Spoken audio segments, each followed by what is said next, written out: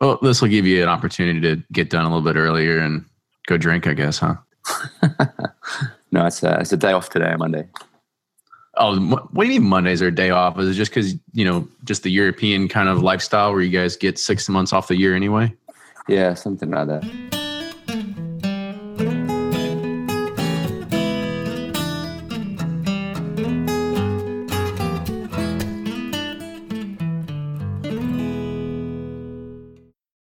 Do you ever pour yourself a bourbon, swirl it around, and then start struggling to come up with tasting notes? And perhaps you're also looking for a good Father's Day gift idea. Well, you can now solve both with a kit from Knows Your Bourbon. And unlike other nosing kits on the market, Knows Your Bourbon kits feature real ingredients for the most authentic aromas. You can smell real Tahitian vanilla bean instead of some synthetic aroma that's just made from chemicals. So head on over to knowsyourbourbon.com and enter code BP10 for 10% off your order. And they're off for another Give 270 2020 Unicorn Raffle. Your $20 ticket gives you not one, but two chances to win from our lineup of 20 Woodford Reserve treasures, including the grand prize, the rarest unicorn yet, the Woodford Reserve Kentucky Derby 150 Baccarat Edition. Only 150 bottles were made and is just like the one the Derby winning owner receives. Quit horsing around and get your $20 tickets now at give270.org. Charitable Gaming License ORG 0002703. Ed Bly and Rising Tide Spirits are back again with a new release of Old Stubborn Bourbon. And this release of Old Stubborn is a premium hand marriage of 10, 11, and 12-year cask strength, barely filtered pot still bourbon. It comes in at a staggering 123.8 proof, and the flavoring grain for this one, which the last one was wheated, but this time it's now rye. Rich, sweet, and bold with a long finish that's sure to be another eye-opener.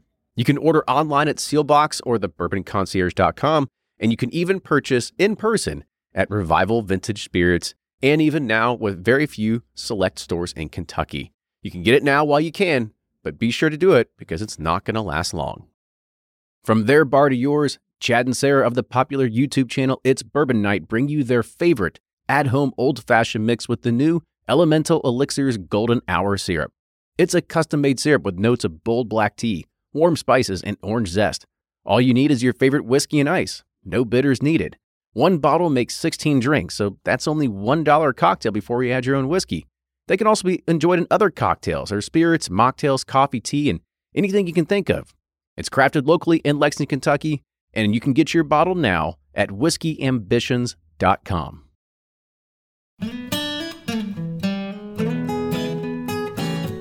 Welcome back to the episode of the Bourbon Pursuit Podcast. Kenny's here.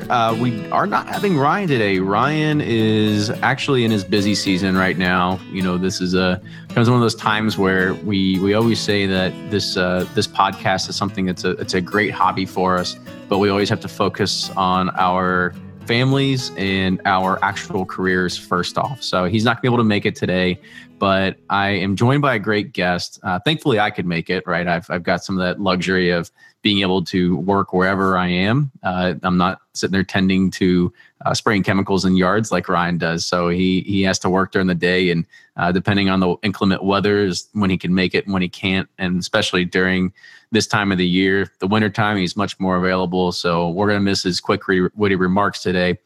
But we'll go ahead and we'll talk about our guest, because I think this is going to be an interesting one. You go around and you see Bulleit bourbon all across any liquor store you kind of go to here in the States. But we've got our guest today is actually not from the U.S. He is based over in London, and we have Tim Judge. Tim is the global ambassador for Bulleit bourbon. So Tim, welcome to the show. Yeah, thank you very much. It's great to be here. It's my first podcast, my first Google Hangout. So, see, we're going to knock it all out. Yeah, we're going to get you a lot of firsts right here, and I think you're going to be a first for us too. Like talking a lot of this stuff about Bulleit for the first off, and then as we had mentioned before we started recording here, that we'd like to have you come back on again, because I think it'd be good to learn more about the international bourbon market as well, because I'm sure there's some things that aren't necessarily seen here in the States that you would see in, or maybe even the growth factor. But today we really want to focus on Bulleit and you and all those great things. And so the question that we always ask our guests is kind of, how did you get into bourbon or whiskey in the first place? It goes back about 10 years, about 2005. I was living in the UK. I had various bartending jobs here, there, and everywhere. But my mum passed away at Christmas 2005. And that was the kind of huge life-changing event and inspiration I needed to kind of change my life around and just go off and chase some dreams.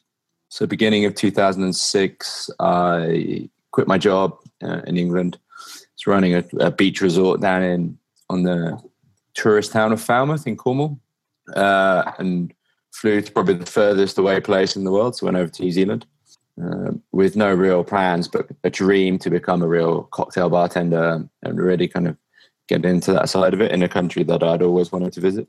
Got a one-way plane ticket, landed in New Zealand, toured around the country for a bit, and then got myself a job at one of the top cocktail bars.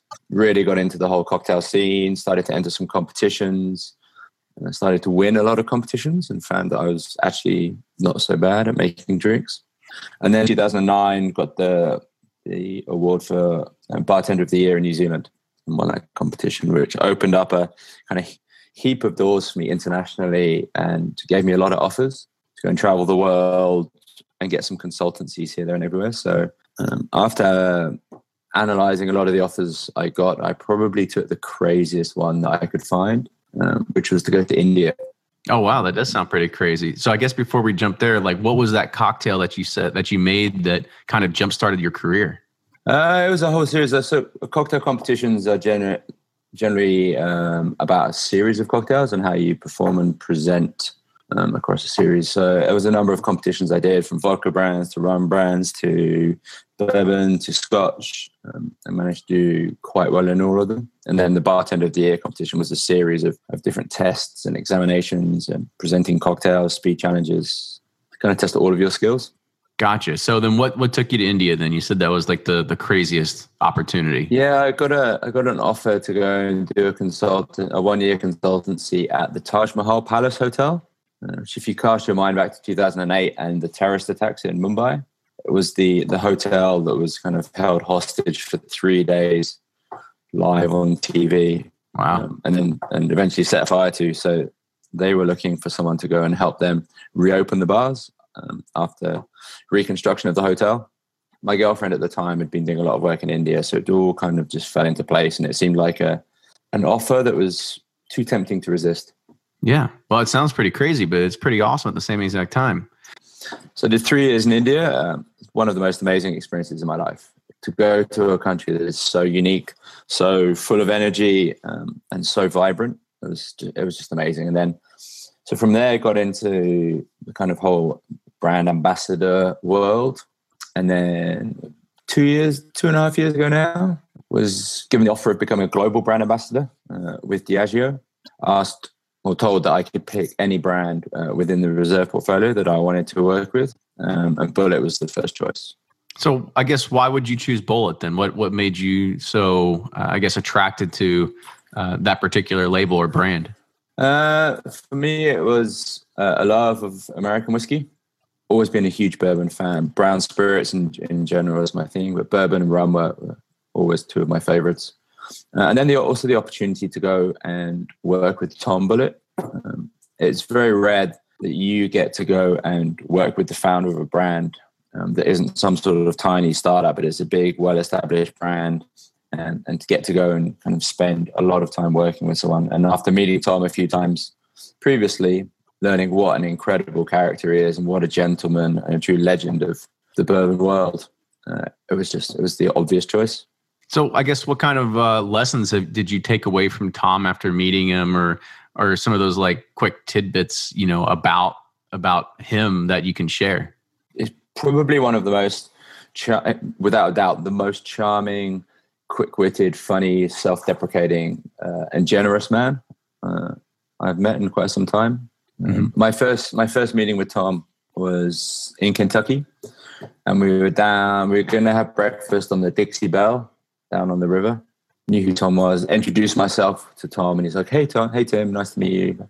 We chatted for about half an hour, and then he starts fumbling around in his pockets, and he pulls out the keys to his car, and he's like, "Tim, what's this in my hand?" And I just look down, and I'm like, what appears to be the keys to your Porsche, Tom.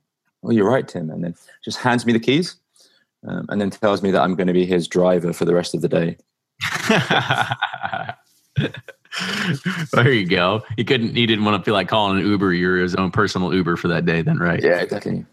And then he had the little freak out moment when he realizes that I'm from England and I drive on the other side of the road. Yeah.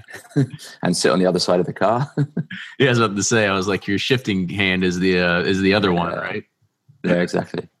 So, we've had global ambassadors on the show before, and, they talk a lot about, the job is talking to bartenders and about their bourbon or attending events and handing out cocktails. But you're a global ambassador. So what more does that entail than just having those two types of things that are involved? So for me, the ambassador program with Bulleit is a big part of I would say our strategy, because we do very little advertising. You'll see the occasional giant Bulleit logo plastered up somewhere around the US, but that's all we really do. So we focus a lot of our time and our energy in partnerships, and the brand ambassador community that we've built around Bulleit is a huge part of that. So in the US, we have a whole team across the country who run programs like the Bulleit Woody, which I'm sure you've seen. It kind of runs around the US. And in Europe, we have a team of 12 ambassadors now across Europe, all focused on Bulleit. So I manage that program. I help kind of devise drink strategies to make sure that we've got some great serves for people. And one of the really cool things that I get, and probably the coolest part of my job right now, is I get to do some really, really cool creative collaborations. So because Tom's got this amazing story of he was a lawyer, former Vietnam vet, and then 1986 he wanted to kind of chase his dreams of becoming a bourbon man. He's through and through Kentucky, grew up in Louisville, lived in Lexington. He had dreams of of having his own bourbon brand. So in 1987 he launched Bulleit Bourbon and chased those dreams and quit a very successful law practice. So what we do now is we look for people that have a similar story.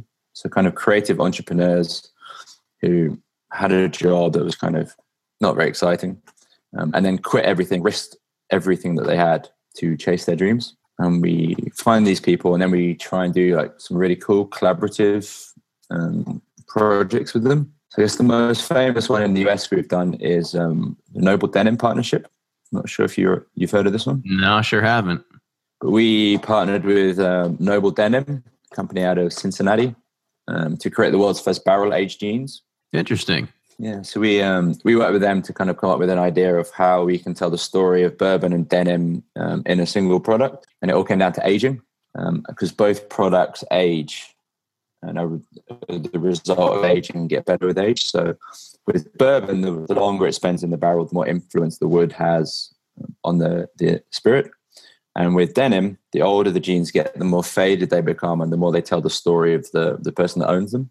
The idea was to kind of combine those two stories into a pair of jeans. At least, we've always seen like a history of jeans here, at least in the US. Like, I guess across the pond, fashion's always a little bit different, right? But yeah. I think it was a few years ago, like you always want to just, everybody, as soon as you got a new pair of jeans, you want to cut holes into them and take a pair of scissors right through the knees and go wash them and get them frayed. And then as of late now, it's like very like slim, dark blue, like the darkest blue kind of jeans you can get. Never wash them. Yeah, exactly. I wash them like once every 2 years. No, so that's definitely the concept. Yeah. It sounds like that was a really fun project to work with, and we kind of we really find interesting projects like that. Try and do things that haven't been done before, push the boundaries, and really engage these creative people. I'm currently working on a project where we found a guy from South Africa who was a chef who moved to London with the dream of becoming a bicycle builder. So he hand builds steel bikes of an incredibly high standard. And his family also comes from a line of Coopers. So they used to build, his father, his grandfather, his great-grandfather used to build barrels that aged South African brandy, and his father used to work for Jim Beam. And now he's one of the most awarded custom bicycle builders in Europe. So we're doing a project with him right now to create a Bulleit bike Yeah, we kind of try and tell the story of Bulleit and the production of the bourbon through a physical bicycle. And we'll just touch on you real quick, because I'm sure that kind of rings touches your heartstrings when it talks about bikes, right? So kind of give everybody an idea about you and a life outside of the brown spirits. So there's two big passions outside of spirits, which tend to kind of get involved in work as well, and that's cycling and coffee. So since I was knee high to a grasshopper, I've been on a bike. I grew up living opposite a BMX track, so I would always kind of spend my time throwing myself off, much to my parents' disgust of coming back covered in blood and cuts and falling off my bike a number of times. And then got into mountain biking quite seriously, started racing, and now I've moved to London. It's not really many places to go mountain biking in London, so it's moved now to road bikes. So I spend as much of my time as possible cycling, and probably a good chunk of your money too, right? Because I know those high end bikes aren't cheap. It's not a cheap hobby at all. So a cheap hobby. I just got back from the Alps and riding some of the mountains that the Tour de France guys go over. Just the best holiday I could possibly imagine. Then I also kind of try and bring a little bit of charity work into it as well. So every year I can set myself a challenge to raise money for charity. So this year I am cycling, running, and swimming 10,000 miles for charity.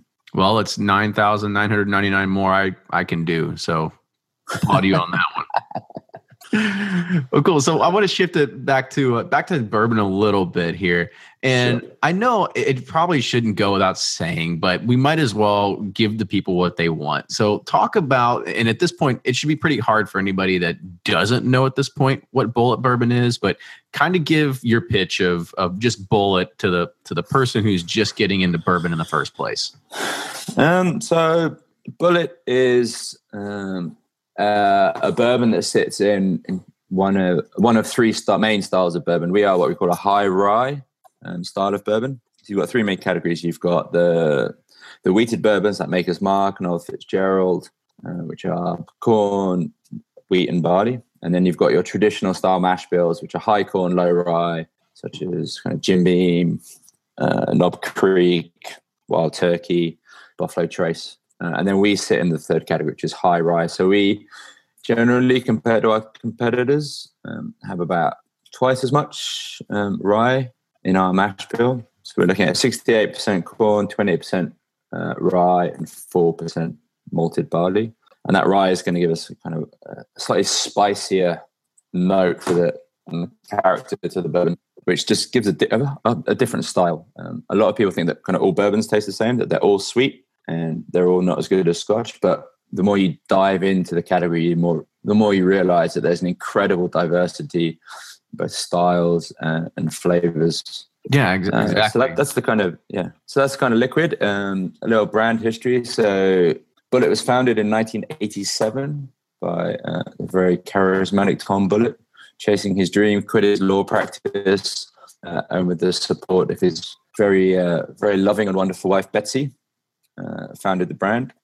He originally had the idea to call it Thoroughbred, until someone pointed out that was a terrible name, and he actually had a really cool surname, so why not use that instead? Yeah, because he had his family history that was involved with bourbon distillation at one point, right? Yeah, so Augustus Bulleit, who is Tom's great-grandfather, emigrated from France in 1817, kind of landed in Louisiana, probably in New Orleans, and then traveled around those frontier states as a tavern owner. And most tavern keepers of that period would have also had a small still and would have been distilling their own bourbon to their own kind of personal recipe. So Tom kind of found the old family recipe that Augustus had used and decided to bring it back to life.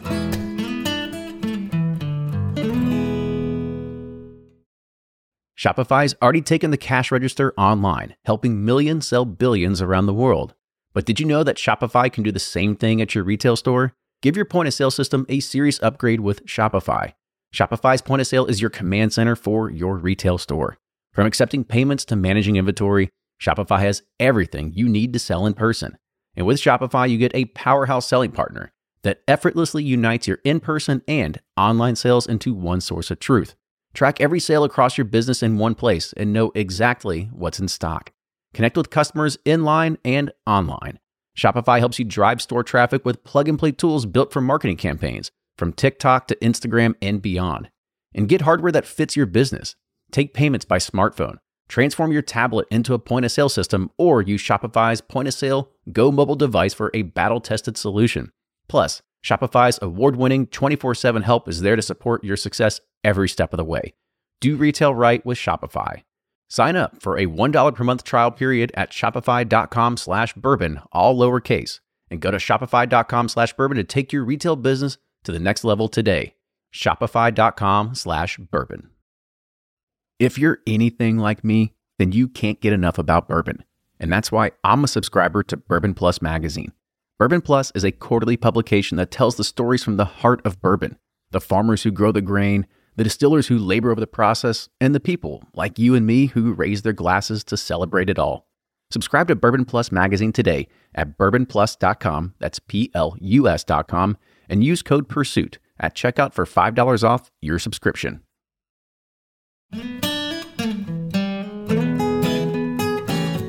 So I guess talk about some of the individual expressions of each one, you know, what makes one a little bit unique and different to the next, and maybe the pitch that you would do for those at a tasting event, since that's maybe your bread and butter is doing that a lot of times for people. Yeah, actually, I do a lot less tastings now than I used to. It's been a while since I've done one. But we've got 4 expressions now. Dig back in your skull there and really call it some good memories. Back in the pond. Yeah, we've got 4 expressions now for you guys in Kentucky, and 3 around the rest of the world. So we've got the standard bullet bourbon. So we've got our 68% rye, 68% corn, 28% rye, 4% barley, which is our typical bourbon mash bill, aged between 6 to 8 years in the casks. Again, like a lot of people do, it's char number 4 on the barrels and char number 2 on the stave. So we're looking at maximum char in the barrels to give that real kind of sweet, strong character to the whiskey. We've got our rye whiskey, which was launched in 2011, which is doing just phenomenally well now. It's the world's best-selling rye whiskey, and has really been a huge part of the brand success in the past 5 years. Yeah, I mean, and it's a heavy rye too, right? Like 95% rye or something like that. Yeah, so it's the MGPI mash bill of 95% rye, 5% barley. Yeah, coming out of MGP. It's actually one of my favorites for making a Manhattan. Yeah, I think for me it's a real character of rye whiskey. There are some great ryes out there that kind of sit a lot more around the legal minimum of 51% rye. But we're at the completely other end of the scale. So even in rye whiskey now, you're starting to see different styles of rye whiskey kind of growing into what is a fairly, not a new category, but we're definitely seeing a renaissance of the category. You know, for a long time, there was hardly any rye on the market, and all of a sudden in the last 5-6 years, it's really exploded. And the market's now starting to reach some sort of maturity where there's starting to be defined styles within the rye category itself. So the rye is doing phenomenally well. When I travel the world, it's the rye that the bartenders get super excited about. I also heard like a funny quip about it, that I think when they were choosing the label for the rye whiskey, since, you know, it has a green label, it's different than the regular orange label that you see on all the bourbons, but they went through about 100 different shades of green before they actually found the green that they wanted for that particular label. Yeah, it took a lot of, so the real funny story is that Hollis, Tom's daughter, would paint different shades of green on the wall. So they had this wall, and there was just like hundreds of different shades of green painted onto the wall, which Hollis had done, trying to find the right color for the label. Figured there's a good story behind it. Yeah. All right, I won't interrupt you, so keep going about the brands then. So we've got the rye. We've got the 10-year-old bourbon. So you got the same mash bill as the regular bourbon, but obviously 10-year-old minimum age, and then slightly higher ABV. So the bourbon and the rye kind of 45% ABV or 90 proof, as you guys will say over there. And then the 10-year-old is 45.6 or 91.2 proof.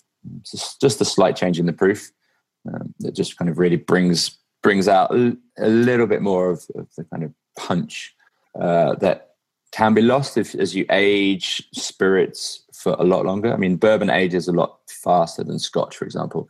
You're looking at a good 10, 12 years for Scotch to reach a minimum maturity in a lot of places. But obviously bourbon, because of the unique climate in Kentucky, ages a lot faster.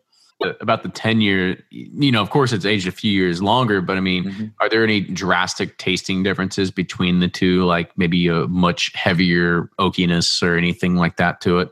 It's definitely a little bit richer. It's still got the characteristics of the high rye, so you've still got that kind of nice spiciness, balancing the initial sweetness of the corn, because the mash bill will always shine through in a good bourbon.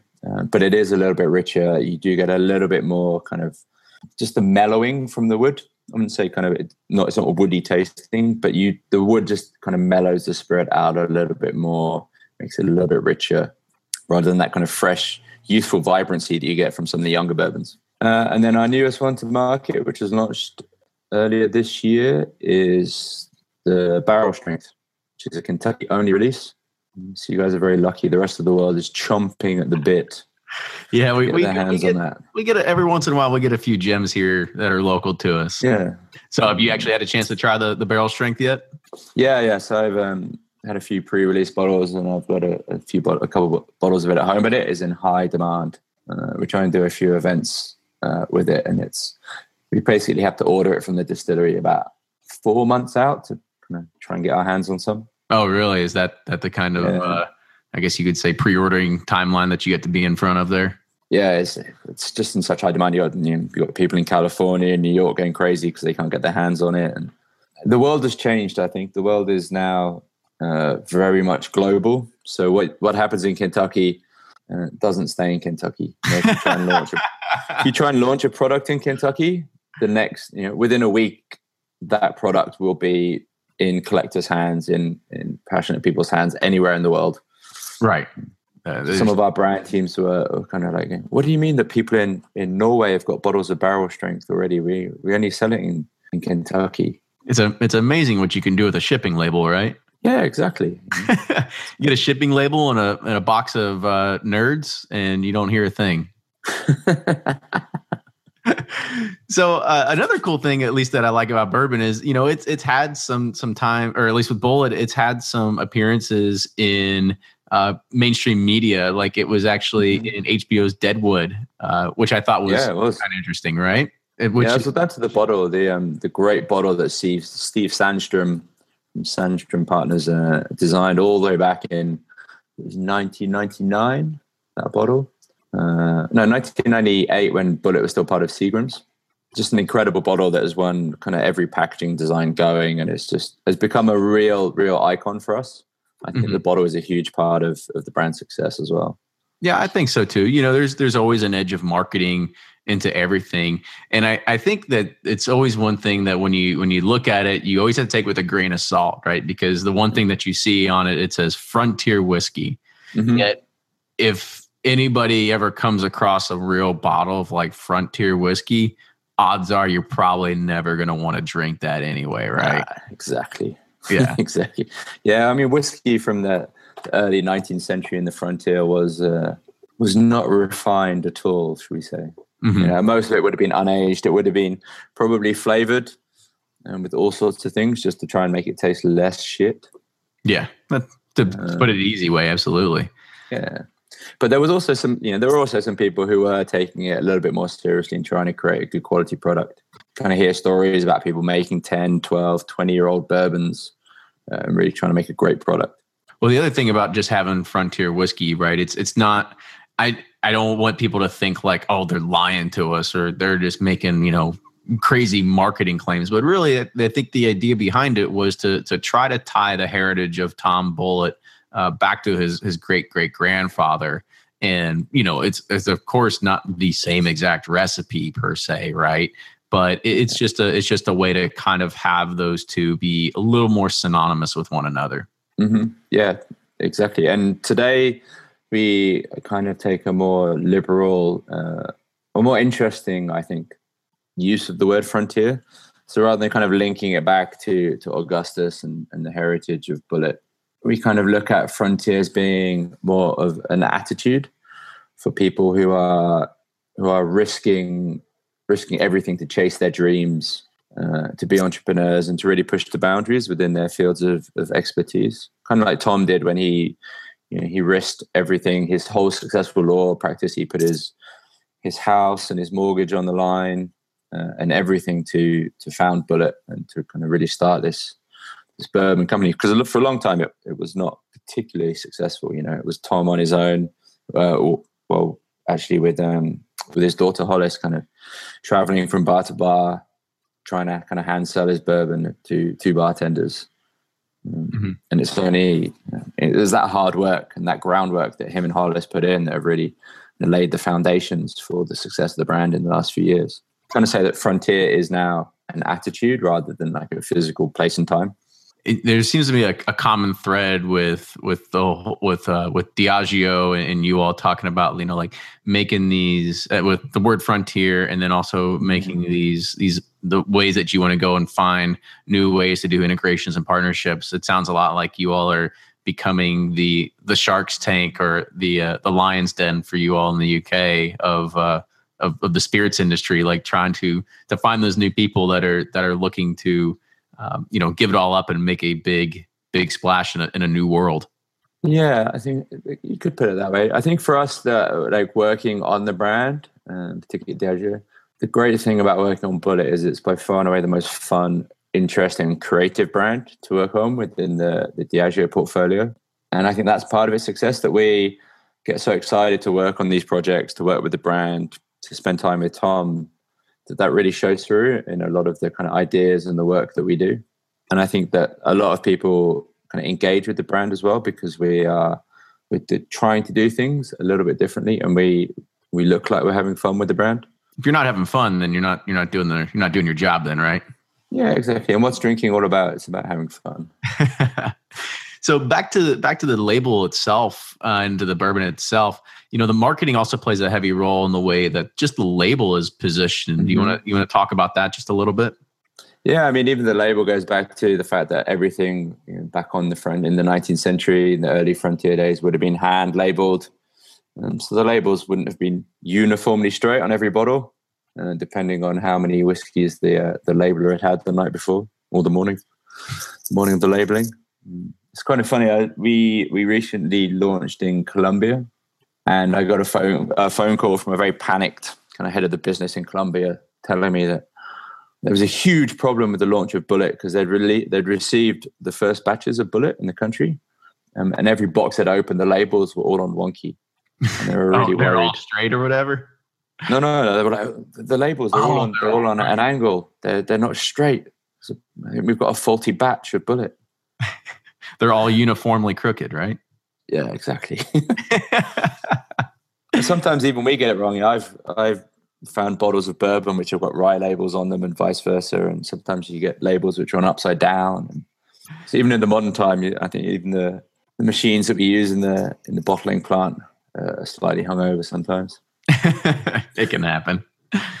So back to the bourbon real quick. So, it might not be a myth, at least to me, maybe some people that might not know about it. So, Bulleit is owned by Diageo, and I believe they've been contracted out for the longest time that most of the distilling is happening over at Four Roses. But mistake me if I'm wrong, that the agreement with Four Roses is going to be coming to an end, and distillation is going to be moving to the Bulleit Frontier experience that's over at the acclaimed Stitzel-Weller distillery. Not quite. So yeah, we have been a contracted bourbon, like many of the other, like Pappy Van Winkle and a number of other very famous bourbons, because obviously it's very expensive to build a distillery straight off, and Tom didn't have the money to just kind of throw down and build a distillery. And Four Roses for quite some time were distilling our juice, but we have a brand new distillery currently under construction. Should be opening beginning of 2017 over in Shelbyville. It's a huge investment by Diageo. It's a $180 million investment into Shelbyville. A huge site, 300-acre site, and a brand spanking new distillery. So we are very, very excited for the grand opening. early 2017 of the Bullet Distillery. Mm-hmm. There's already whiskey over there. We've got three warehouses which are currently finished and being filled with whiskey. Oh, really? It's very exciting. Yes, we've already started kind of aging the whiskey over there and moving some of the whiskey from Stitzelweller over to the new site. Okay, so it actually is being distilled over at Stitzelweller, then put on a truck and then aging over there right now? Is that what's happening? No, there's no distillate. There's no main large scale distillation happening at Stitzelweller at the moment. We have a small experimental still at Stitzel at the moment, which is being used to kind of perfect and get everything ready for the distillation that's going to happen at Shelbyville, and also to do some other kind of fun and interesting projects. Awesome. So like at Camp Runnermark, we did a distillation with all the bartenders who turned up to Camp Runnermark, and we did a wheated bourbon when the still was first put into Stitzelweller to kind of celebrate and pay respect to Old Fitzgerald. Oh, awesome. That's pretty interesting. Yeah, because I think that's one of the things that a lot of people are going to be wondering about, because we've still got a couple of years ahead of us until maybe those barrels are going to be ready for dumping, and then the new pieces are going to be ready for distilling. So, do you see maybe a small change in the taste coming because it is coming from something that was being distilled at Four Roses at one point to something that's going to be completely done by somebody else, which you can only go so far, right? You can only buy so many grains from the same wholesalers, whatever. So there might be slight variations, but if the recipe's not changing, probably not too much to the common palate. Yeah, and that's the challenge for our master distiller, and the reason why he gets paid so much money. And it is a very long and difficult process to kind of make sure that the juice that comes from the new distillery is as close as possible to the juice that we've had previously from our contracts. There will always be variations from batch to batch, and you can never have two things that are absolutely identical, particularly in the world of bourbon, because we're not allowed to add anything at all. We can't use distiller's caramel that they're using Scotch and some of the other tricks of the trade that some other spirit categories, which we won't mention, get away with. Yeah, but we can't do that with bourbon. So there will always be a kind of natural variation from batch to batch. So the job of our master distiller is to make sure that variation is as small as possible. Right. And there is the consistency from batch to batch. So back on episode 23 of our show, we had Carol Perry on, and I think you had the opportunity to meet him at one point, right? So I love that guy. Tell me what you think about him.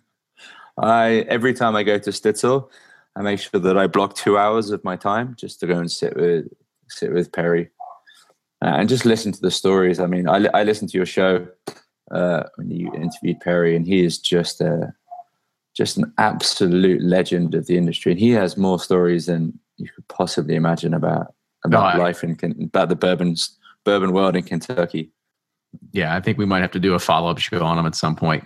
Yeah, it's just, and whenever I'm there, even if I'm not with Perry, just hanging out in the visitor center, just hearing people kind of come into the visitor center, everyone talks about Perry. He's such a character. Oh, he's such a nice guy too, right? So as soon as you roll up, it's the first thing. He's the first guy you see. The story, there's a real nice link with him and Bullet as well, that him and Tom both served in Vietnam, and they were both stationed in the same town during the Vietnam War. Did they know each other back then, or is it kind of just like you went all that way and had no idea? Yeah, I don't think they met when they were in Vietnam, but Perry's got some lovely stories of him and Tom kind of sitting on the veranda up at Stitzelweller, just talking about Vietnam and kind of sharing old stories. Back to you a little bit, in the States, there's a lot of people that are, buying whiskey and bourbon and starting to grow collections, myself included. And they're just trying to round up as many as they can for fun and for tasting. So yourself, do you have a fairly large collection of bourbon and whiskey? Can you see my screen? So I'm looking at probably close to 100 bottles, maybe something like that. It's about 400 bottles. 400. There you go. Yeah, I've got about 100 bottles of bourbon and rye, and then there's obviously Scotch, rum, vodka, gin, tequila. Well, that's awesome. So for our Patreon listeners, you can watch this hangout, and you could be able to take a snapshot of that. But that's quite the collection. You got any personal favorites that you have in there, or maybe the ones that I guess you'd say you're saving for the right opportunity? Yeah, I mean, I have a small collection of Scotch, which is an investment, should we say, which doesn't sit here because it's far too tempting to open. Yeah, it sits in a very safe place. But when it comes to kind of American, I find the Orphan Barrel series really interesting, just because there's a lot of whiskey in there that, if it hadn't been for the Orphan Barrel project, would never have seen the light of day. And they've done some quite interesting and innovative things. So that's really good. What else do I like that's up there? I mean, the E.H. Taylor stuff, I think is absolutely incredible bourbon. Everything I try from that label is just absolutely spot on. Well, good. See, you're human after all. You're not just always hooting or tooting the corporate horn, right? Oh no, definitely not. And it's such an exciting time for American whiskey right now. There's so many new labels coming out. There's so many people doing such great stuff. I really love a lot of the stuff that the Willett guys are doing as well. And kind of my first bourbon love, and I'll probably get in trouble for my bosses for saying this, but was Booker's. Oh yeah, Booker's was the bourbon the first bourbon that I tasted that really kind of rocked my world and made me realize what real bourbon was all about. When you started getting into barrel proofs, right? That's where it's gonna hit. Oh yeah. So we're gonna wrap it up real quick. I got two last questions for you. So one actually comes from Blake over at Bourboner, and he mentioned it on Twitter this morning. And since you've got a pretty distinguished past in the bartending world, if you're going to be making a lot of like classic bourbon cocktails, what are some of those ingredients that you should always have on hand? Besides the kind of usual things, so like making a great whiskey sour, you want lemon juice and some simple syrup. Some of the ones that I really love is apricot brandy. I think is a great ingredient that really just partners so well with bourbon. There's that classic flavor combination of bourbon and peaches or apricots. Things like the Georgia Julep, even if you look at things like Southern Comfort, which is a modern day take on a very traditional method of flavoring bourbon with peaches. I think a bottle of apricot brandy can really be a really fun ingredient. Make a Manhattan and just drop a little bar spoon of apricot brandy in there, just to add a little fruity sweetness to the palate. I think it's a great one. Obviously, you want to kind of carry a good stock of bitters. Bitters have a great ability to turn a good cocktail into a great cocktail. And today, the range of bitters is just enormous. When I started, it was literally Angostura was it. And then Peychaud's came along, and then slowly it became bigger and bigger. And now you're not really a bartender unless you make your own bitters. That's the true sign of an artisan bartender, exactly. When you can make your own bitters, huh? Yeah. Make your own bitters and barrel age your ice. And we just launched our own bitters as well. So we have a cherry pecan bitters with Bulleit, which we did for Camp Run Amok earlier this year. Oh, cool. So now everybody knows that those are the things you need to have on stock here if you're going to be making a lot of those kind of classic bourbon cocktails then. Yeah. So last question, just if people want to get a hold of you, whether it's on Twitter or anything like that, how do they do it? Ginger Bitters is my online persona. So Instagram, Twitter, Ginger Bitters. Well, Tim, thank you again so much for being on the show today. It was, it was really great to, learn more about Bulleit, right? We actually haven't had Bulleit on the show before. We talked about it, and I didn't know if we were ever going to get Tom on. Didn't really try too hard, but this was something that people had actually reached out to us, and they said, I think Tim would be great. And I think you gave a lot of great information, about the Bulleit brand itself and the intricacies of it. And I think you come with a pretty great storied past of your bartending experience as well. So it's it all kind of meshes together for a really great story. Fantastic. Well, thank you very much. How about we do this? I know you want to get me on again, so I'd love to talk about the global world of Bulleit and things outside of the US. But let's see if we can kind of get Tom on the show. Let's do it. If we can, I'll be more than happy to do it. I would, So I'm in the US in September, so maybe we can kind of sit down with Tom and book in some time in September to do a show with him. I'm sure your guest would absolutely love to talk to Tom. He's such an interesting character. I've got mobile podcasting equipment. I can be anywhere at any time. Perfect. So if you like what you hear, make sure you subscribe to us on iTunes. You can also follow us on all those great social media channels. Follow us on, like us on Facebook. Follow us on Instagram and Twitter. Also, if you like what you hear, please support the show. We can't keep taking all this time out of our daily lives to keep doing this without your support. So you can find that on Patreon. That's patreon.com/Bourbon Pursuit. And if you have any other show suggestions, comments, feedback, we take them all to heart. And send us an email. It's theduo, THEDUO @bourbonpursuit.com. And we will see you all next time.